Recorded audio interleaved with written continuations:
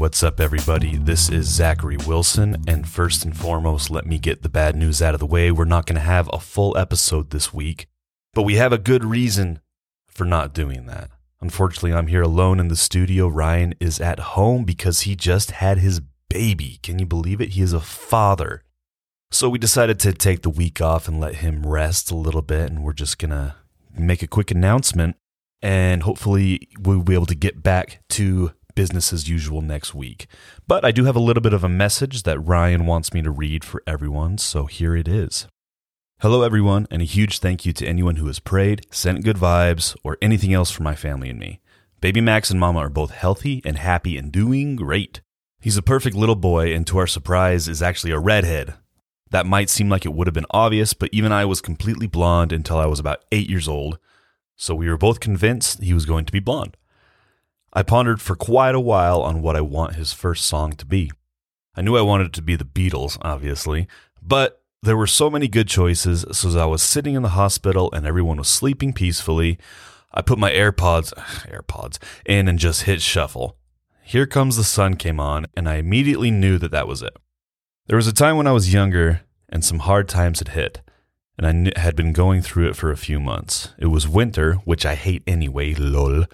And I knew if I could just make it till spring, everything would be all right. I've always loved to just drive and ponder life, and while I was driving, this song came on, and I remember distinctly when I heard the lyrics, "Little darling, I feel that ice is slowly melting. It seems like years since it's been clear. Here comes the sun." And it hit me like a freight train, and I just burst into tears.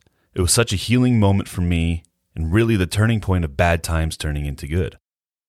George Harrison has always had such a way of evoking emotion in his voice, and he's such a powerful songwriter. The lyrics are simple yet so true and effective. That's a song I always go back to, and I wanted to share that with my boy right off the bat. I hope we have years and years of me introducing him to great music and watching baseball together. Side note, of course I made sure the first thing he ever saw on TV was a Braves game. We've already bought him like 3 jerseys, lol, anyway. Thank you all again. And I can't wait to get back and start making episodes for the DW to DM family again. Congrats, Ryan. Little baby Max was born a few days ago. Everybody's doing healthy and happy, and that was a beautiful story you shared about the Beatles, man. So hopefully Max is a Beatles fan.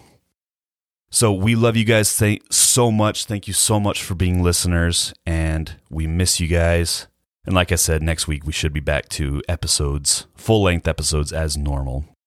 Until then, check out our back catalog, check out the Apple Music and Spotify playlists. Also be sure to check out our Facebook and Instagram pages where I'm sure Ryan's going to be posting all sorts of cute pictures of his new baby. So if you want to see what that little kid looks like, go check that out, and I will leave a link for all that in the description of this here announcement. But until next week, we love you very much, and we miss you, and keep listening to what you love. Take it easy.